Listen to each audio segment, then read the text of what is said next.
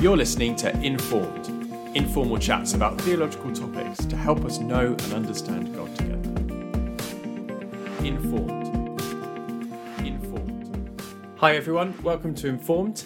Today we've got the second part of my conversation with Mike Betts, where we'll be talking about revival and the transformation of society and encounters with God. So let's get into it. I'd love to ask you, Mike, about revival. Where should we start?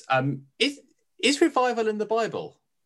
I think it's easy to perhaps make the question relevant for us, say, is it in the New Testament? I think in the Old Testament, revival is there, but then the covenant was different. So it looked different because often it was to do with how many goats you had or whatever.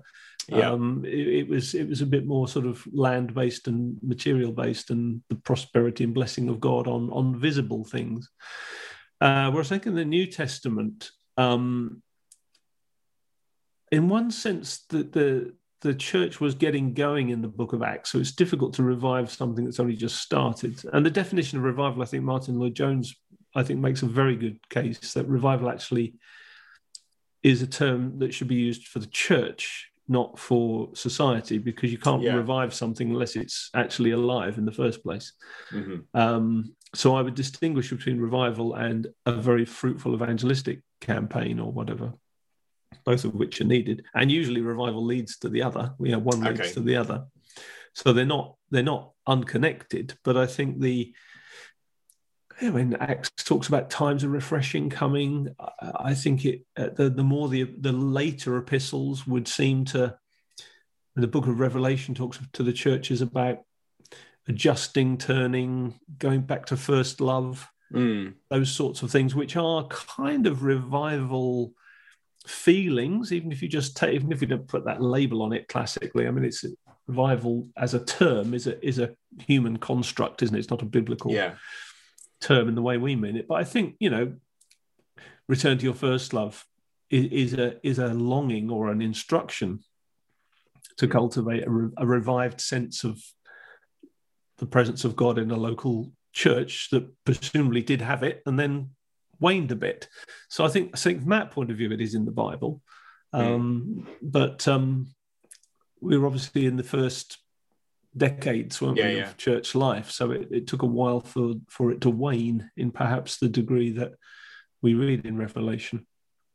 So it's interesting. It sounds like you're talking about it in terms of revival being a restoring of the church to where it should be, rather than a kind of extra bonus exciting bit on top of the normal. Well, that's a good question. I don't think we can live in constant revival. I think we'd explode, because I think when the ground is saturated with a heavy downpour of rain, for example, the after effects of it are very good for the farming community agriculturally, because it sinks right down into the soil, right down to the watercourse itself, and it affects the soil for a long period of time. But if the downpour was turned on perpetually, the soil would be washed away. You wouldn't be able to do anything. So I do think we can learn a lot from the seasons, can't we? Tides go out, they come in. The sun goes down, it comes up, rain falls, it stops raining. I think there are seasonal. Ecclesiastes says, there's a time for everything under heaven, and I think that does apply to revival. God does have times when He visits His church in different places, in different times, in different manner, in order to bring about an extraordinary visitation. Now, God is always present with His church, and we should always have a high bar view. That God always wants to do more than we ask or imagine.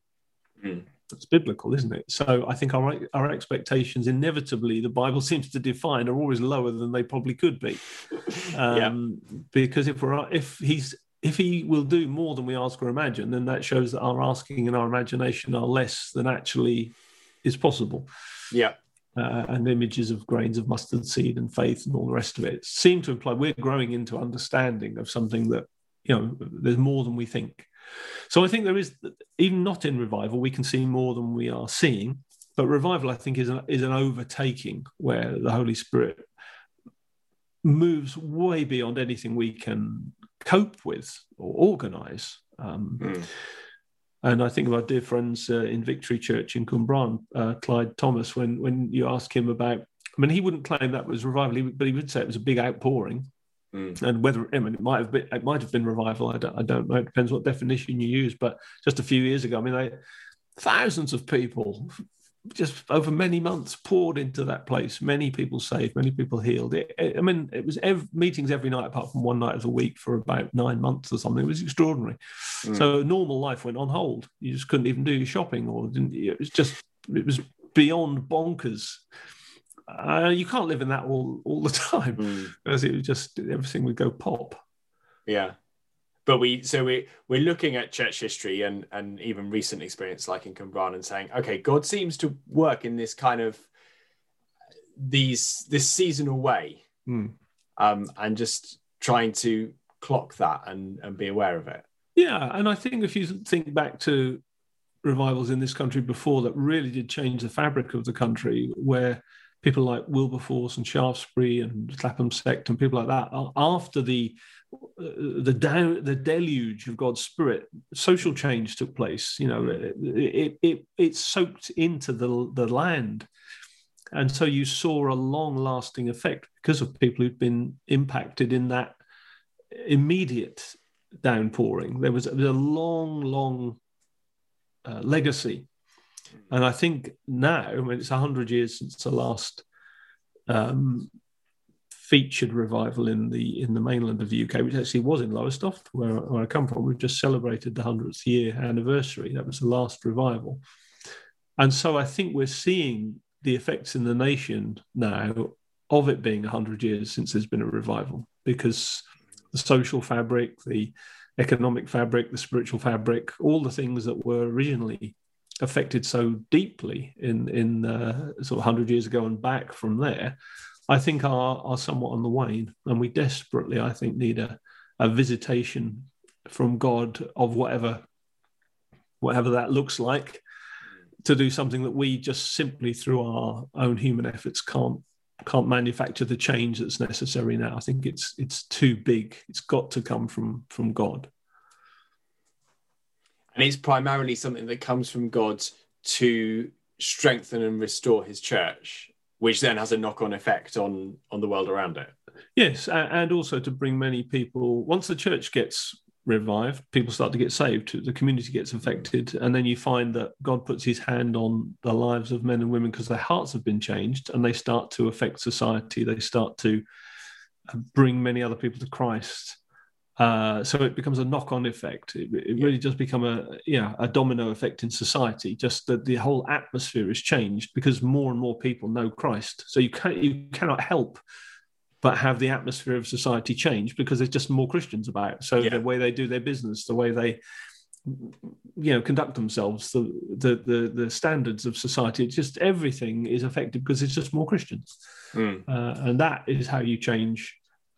You cannot legislate to change society, and you cannot bring reformation of culture by just changing the way things are done. You have to change people's hearts first, so that there is a weight of population that is moving in a certain direction. Now, there are one or two individuals who can do remarkable things to affect the lives of people. It's not, of course, I'm in touch with one or two of those myself, and they're remarkable people who really do have very prominent roles. But their influence is likely to be quite niche and also not widespread, I would say. And that reflects the Great Commission, doesn't it? The mission of the church is to make disciples, rather than to, hey, go make the world a better place. If we make disciples, well, then sure, the world's definitely going to get to be a better place. But that's kind of a secondary effect, isn't it, of the mission of the church? I think so, yeah. And I think we could get drawn off message if we don't make seeing people come to know Christ as the number one priority. I mean, just thinking where you're based there in Cambridge, it's a huge place of influence potentially. Many people will be making things, inventing things, discovering things that will affect the lives of many people. Imagine if there was such a move of God in Cambridge that many of the future innovators and people like that in the world who make big choices for how the world goes, imagine if they came to Christ and the difference that would make, having a kingdom of God mindset in terms of how you make those sorts of choices. And there may be numbers of people in your church there who already know the Lord, and yet God is putting in positions of influence. Well, praise God for that. And we need thousands more of people who've really been gifted in a particular field or skill to live in society for the common good. I think that is a Christian longing, that we want to do good to everyone, and especially to the household of believers as you have opportunity. That's a Christian aspiration. Yeah. And that ties in with our eschatology a bit, doesn't it? Because we're not expecting to go off and float on a cloud. We're expecting to live an eternal embodied existence. Yes, with exactly. each other. Yes, exactly. And I think that neither, though, do we expect that we're going to make the world perfect or resolve get it all perfect and then Christ will return. I don't buy into that. I think it's the other way around.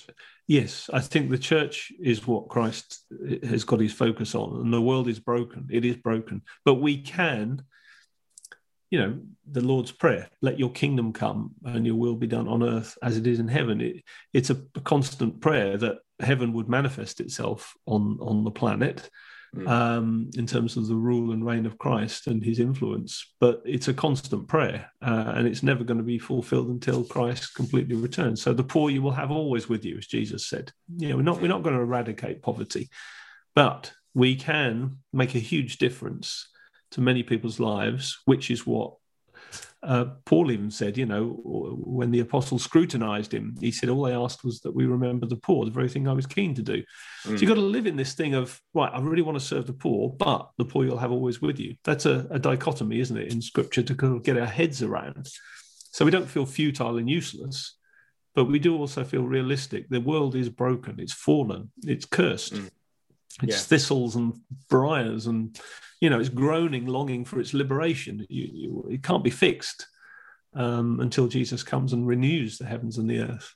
Yeah. So we've got to live in that tension, haven't we, really? Yeah. And I was teaching the lead students Revelation on Saturday, and it's interesting, Revelation 6, where the famine and the pandemics and the warfare and so on come, that the prayer of the martyrs is not, oh God, take this stuff away. The prayer of the martyrs is, hey God, vindicate us. We want to see you intervene and clear our name, as it were.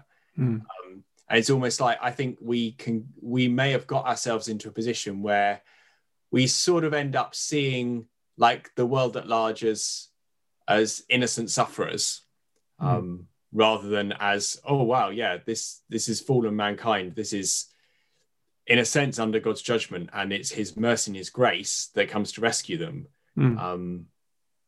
I think that's one of the chief things that the humility almost that has to be in the heart of a man or a woman when they believe in and receive Christ. It's recognizing, we are in Adam. I mean, nobody likes to. I often liken it to, when you're at school and someone misbehaved and the whole class got detention. It sort of feels like that's very unfair. Well, like it or not, Adam sinned, and we are in Adam. We are the recipients of what he did because he represented us. He was the representative when the world is broken because of his choices. And so we have to humbly say, "No, God, we as a humanity are under the curse because of what Adam did," and that does require real humility on our parts to say, "No, we have sinned, we have done wrong, we are guilty. Our people have sinned." and we need a saviour. I mean, that's a big deal, really, isn't it, for us all to sort of personally and collectively come to that sort of awareness and to realise that the world just doesn't work the way it should do because of the consequences of Adam's sin and the sin that we then continue to perpetuate because we're in him. Yeah, because it's probably not so much like the other student on the other side of the classroom mucking around. It's more like the headmaster has stepped out of line and actually created a culture where the whole school has come out of line as a result. Yes, exactly. Yeah, exactly. I'm part of. He represents me, and I'm part of this, and and that's guilty. And that's a great facet, a massive facet of the gospel in Paul, isn't it? That that we are transferred out of Adam and into Christ, and yes, our union with him is really significant. And maybe he talks in those terms even more than in terms of forgiveness and guilt and so on. Yes, and I think that is understanding who we are in Adam and the depths and the depravity and the awfulness of it is so important, because we can only really understand who we are in Christ if we've got hold of that first bit, because it is such everything that was true of Adam is true of us, but now everything that's true of Christ is true of us. And you almost got to go down and down and down and down to the very depths of identity with Adam to then be able to come up to the very, very heights of identity in Christ. And you've got to go on that journey, I think. So it's like he's forgiven much, loves much. And that doesn't just mean in terms of what we've done, but even what we comprehend. I think the more we comprehend what it is we've been saved from, and how unable we were to exact any personal improvement or change. It's a very humbling and yet important thing. And I do think that maybe even in recent years, the gospel has tended to emphasize what Jesus can do for you, rather than starting with what we have done against him. And so it's rooted in, you can have a great life and Jesus can, help you fulfill your dreams and all of that. Yeah, but you've got to know why that's so amazing. And it's because, he's had mercy on us. Yeah, it feels to me like maybe this may be a completely wrong analysis, but perhaps what started as kind of a good way to get people interested in the gospel, if that becomes your whole understanding of the gospel, it ends up very shallow. I don't think Jesus doesn't come to help us live our dreams. No, exactly. I mean, I think we all come into the Christian life from different angles, and I think touching people's felt needs is legitimate, but it beholds then teachers and leaders and people who are discipling, catechizing people. It's beholden to us to then fill out.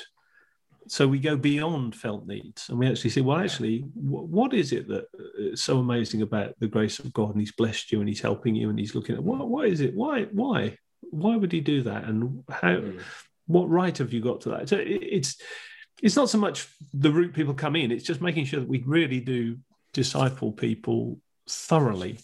And that's the thing I suppose I feel we've got to be attentive to. Yeah, that's cool.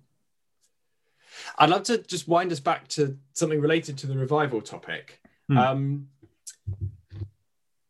Does something have to be spontaneous to be spiritual? No, because I think if we applied that to marriage, then none of them would be. Usually they're a bit planned, aren't they? And you have to sort of figure out, do I want to marry this person, or do they want to marry you? That's not spontaneous. That's I think the love you get for someone may happen in a moment, but you then build a life from it. So I think it's the same with following Christ. you come to him, you receive him as Savior, believe in him. There's a moment of salvation that is a spot. In some ways, there's a spontaneous moment, even if it's at the end of a long journey of discovery. The actual transaction, when we express in whatever way we do our receiving of Christ, there has to be a receiving of him that we can personalize, however that happens. And even if it's that you grew all through your childhood and then came to realize, well, actually, I can't remember when I didn't know Jesus, but I know I've received him. There has to be that. But I think, so there's a moment of receiving Christ. But then the rest of our lives, we live life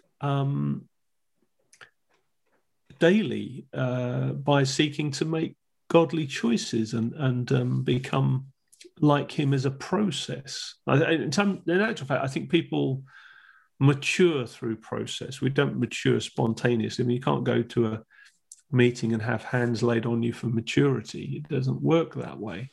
It's if only it did. If only. Or patience. I need patience, so I pray for you. The things that are precious take time. It's like, we're clay in the hands of God, and he's the potter, and he's not making 10 pence mugs. he's doing a fine piece of artistry. So I think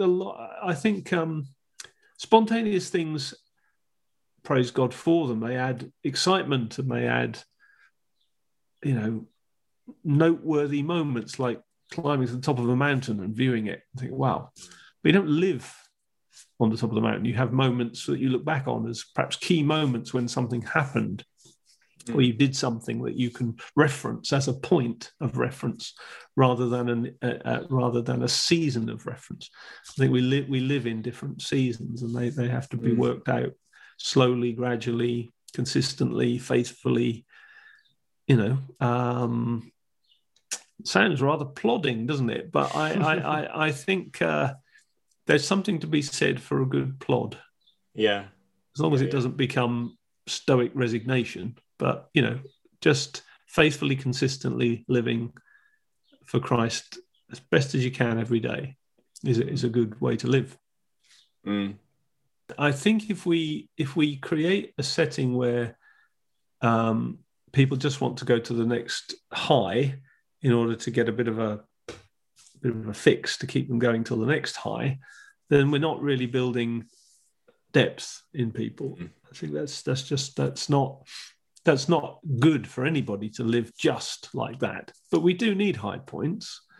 I think that we're constituted that way. We do need to feel intimacy with Christ in a new and fresh way, not live off yesterday's manna. So I do think we should have regular encounters with Christ, personally and collectively, corporately. I think we should have high expectations for that.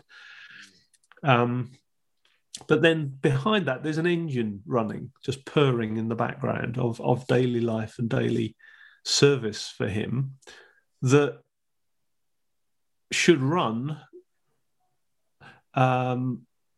feeding off the moments when we have had particular encounter with him. So when we became Christians, that's an encounter.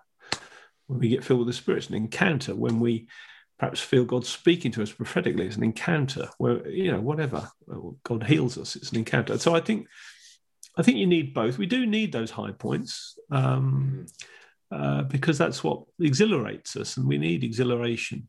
I think we're constituted to. I think that's the great Flavel quote, isn't it? We're constituted so that we crave spiritual intimacy and exhilaration, and that's the way we're made.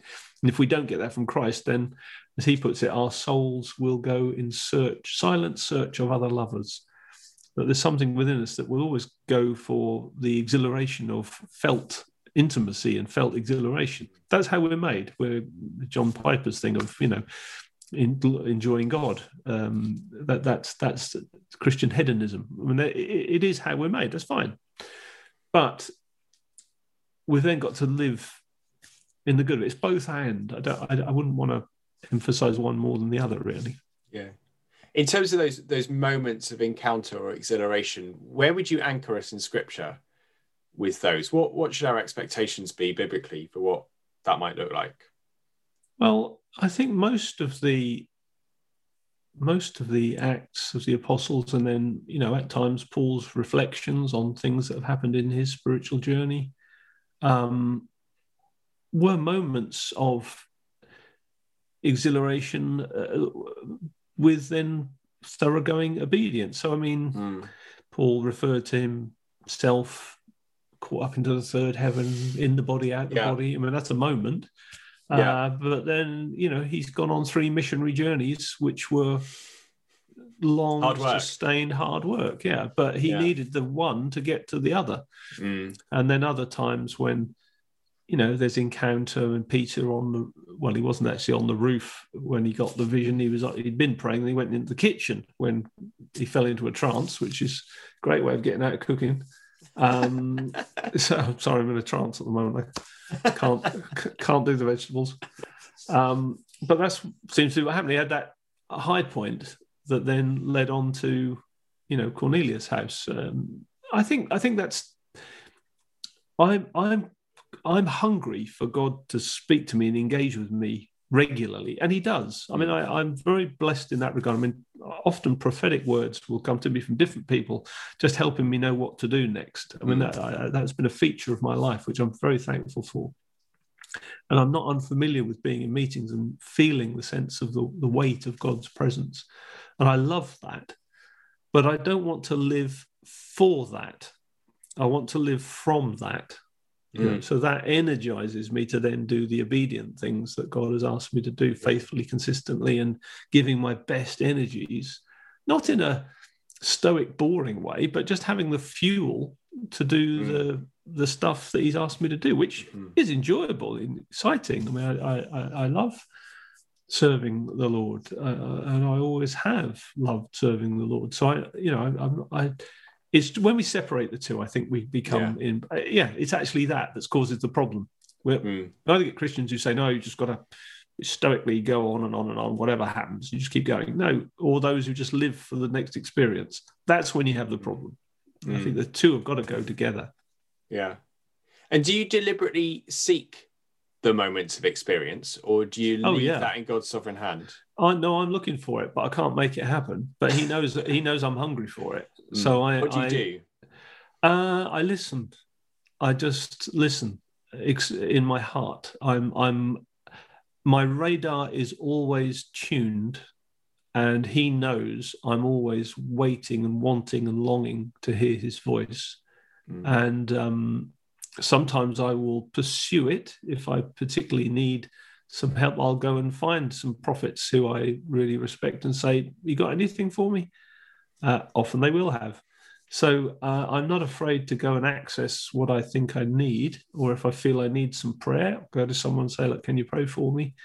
But often I find God will ambush me in different ways. But I live expecting I expect God to speak to me. So if I'm not hearing His voice for any length of time, I'm perplexed by that. So that's become more of a lifestyle. And then you just have to learn to recognize His voice, because actually God does speak a lot more than we realize. And I think John Wimber used to use the thing of like a radio. He haven't quite dialed it into the right station, but the station's there. You just got to learn to get into the frequency so you can hear what God is saying. And it's hearing with your spirit rather than with your ears. And that you can train yourself to do that. It can be learned. It's a great pursuit to pursue the ability to hear God for yourself and for others. To hear God for other people is a great thing as well, because you can really bless people as long as it's delivered in a way that's it's open, its way is able to be weighed, it's not doesn't and it's always encouraging, strengthening, or consoling, all the usual hallmarks of a prophetic prophetic word. But to hear God for other people, I love doing that as well, because I can see the difference it makes to people if you bring them a word from God. Yeah, well, Really when helps. you're on the receiving end of it, it's such a blessing, Yes. isn't it? Yes, it is. Yeah. And that doesn't some of those moments of God speaking to you then are presumably fairly kind of they're not with fireworks. It could be an email dropping into your inbox. Yeah, or just going about my daily business. I mean, I find that God often speaks to me at very inopportune moments. I mean, brushing my teeth, or having a shower, or I don't know, eating something, or doing the shopping, or so. And you say, "Why are you talking to me now? I can't write it down." I mean, it's just not convenient. But it doesn't seem to be any reference to when God speaks. He just seems to completely, why not? He has his own times and agendas, and we have to fit in with that. So I do try to, keep a phone or a notepad or something around, or if something significant drops into my mind, I will try and capture it and then journal it, and then give a little bit more time to thinking about it. But I do find that God speaks to me not when I'm particularly sitting down saying, right, Lord, now speak to me. I can ask him to do it then, but the answer will usually come when I'm not particularly expecting it. Although I find if I go out for a long walk, there will be all sorts of things I feel God says to me when I'm doing that.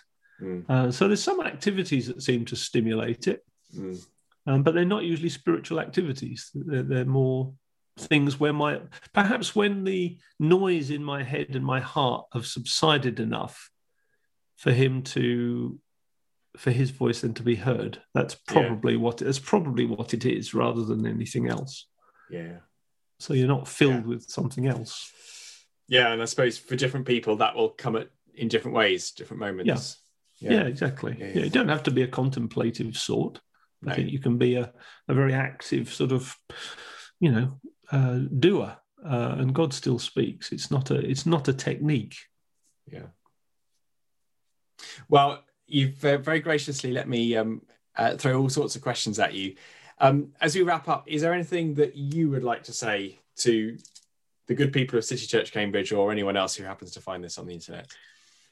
Well, I think, as I said earlier, I mean, not that everyone hopefully listening to this is from Cambridge, but I will make some remarks to Cambridge, because I do think it is a centre of tremendous possibility, and many people, hopefully listening to this, have got such gifting and gracing from God to work in particular fields, particular callings. They may not all be in Cambridge for the rest of their lives, but I trust that wherever they go, something of what they've caught, the DNA of being part of City Church and being part of the wider Relational Mission family and part of the wider New Frontiers family, because it's all families and families, isn't it? I think that how wonderful to think that people can take that with them to wherever they go, either in this country or right across the globe, and maybe starting new churches out from City Church Cambridge, taking your business or your qualifications or your calling into different nations, not particularly thinking church planting is a first thing, but just simply being there, doing what God has called you to do as you're, serving him primarily. And then you just find churches emerge alongside that. I think that will happen more and more, that people will have business or some kind of tent-making income, and then they'll find themselves propelled into different places. And suddenly we find ourselves with dozens of church plants that weren't strategically planned, but come because the Spirit of God has just blown people into different locations. And it's not that everyone has to do that, because some people, you just join churches where you go and praise God, you would be a blessing to them. But I think for some, it will be the case that you as a church and you as an eldership will find yourself with a number of opportunities to plant churches across the globe, simply because someone's got an academic ability or a business ability or a linguistic ability and they'll find themselves being used by God in places that their work has carried them to. So I would be attentive to that. Don't just think what you do as your job is your job. It's a calling from God, and it opens up very holistically a way for you to share your life and the gospel with many people, as well as to bless the lives of many people through what you do. So that's my parting thought. Yeah, brilliant. Thank you, Mike. And if people want to hear more from you, you're regularly on the Relational Mission podcast as well, aren't you? Yeah, we've just finished season 1 and we're just doing season 2, which your very own Anna Goodman is involved in that as well. So we've just finished the first podcast series we've ever done. And there's stuff on Twitter and YouTube channel, RM YouTube channel, and my Twitter account and RM's Twitter account. So people can find us in all those places. Yeah, brilliant. All right, thanks so much. Thanks for being with us.